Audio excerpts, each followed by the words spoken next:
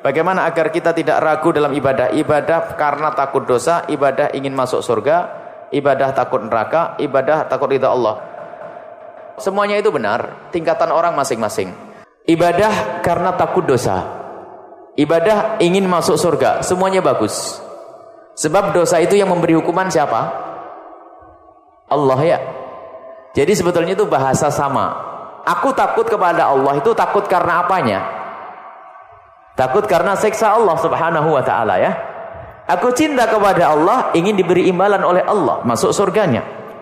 Aku ingin ridho Allah agar Allah tidak menyiksaku. Sebetulnya itu kalimat yang sama, hanya kadang-kadang ini dialog falsafah. Para ahli tasawuf ingin, kalau sudah orang sampai maqam mahabbah, cinta kepada Allah, sudah tidak mikir lagi surga dan neraka.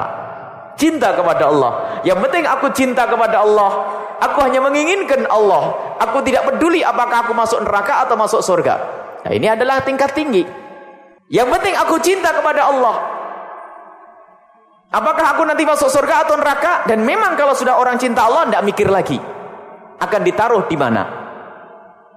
Nah, ini tingkat tinggi. Tapi orang untuk diajak bicara yang semacam ini kadang tidak nyampe. Sudahlah, pokoknya kita takut dosa itu sudah lumayan di zaman ini ya. Astagfirullahaladzim, astagfirullahaladzim. Tapi kadang para guru itu nggak kuat, punya ilmu yang dia sendiri tidak faham, buru-buru disampaikan. Akhirnya jamaahnya sama-sama tidak faham. Sudah takut dosa, alhamdulillah. Pengen surga, alhamdulillah. Pengen ridho Allah, alhamdulillah. Nggak usah cerita-cerita yang berat-berat. Mahabbah, mahabbah, mahabbah. Bagus, orang sampai makom mahabbah. Ini Allah yang ngangkat.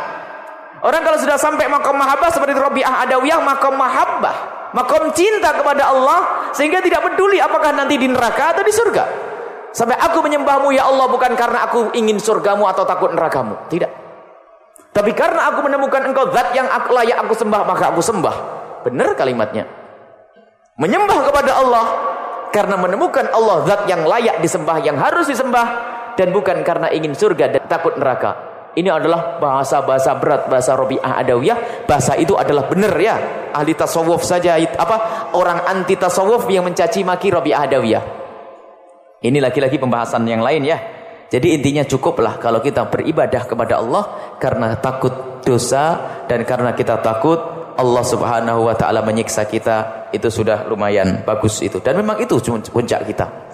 Adapun masalah pembahasan mahabbah, tingkat mahabbah, itu adalah pembahasan lain yang tidak perlu banyak dibahas.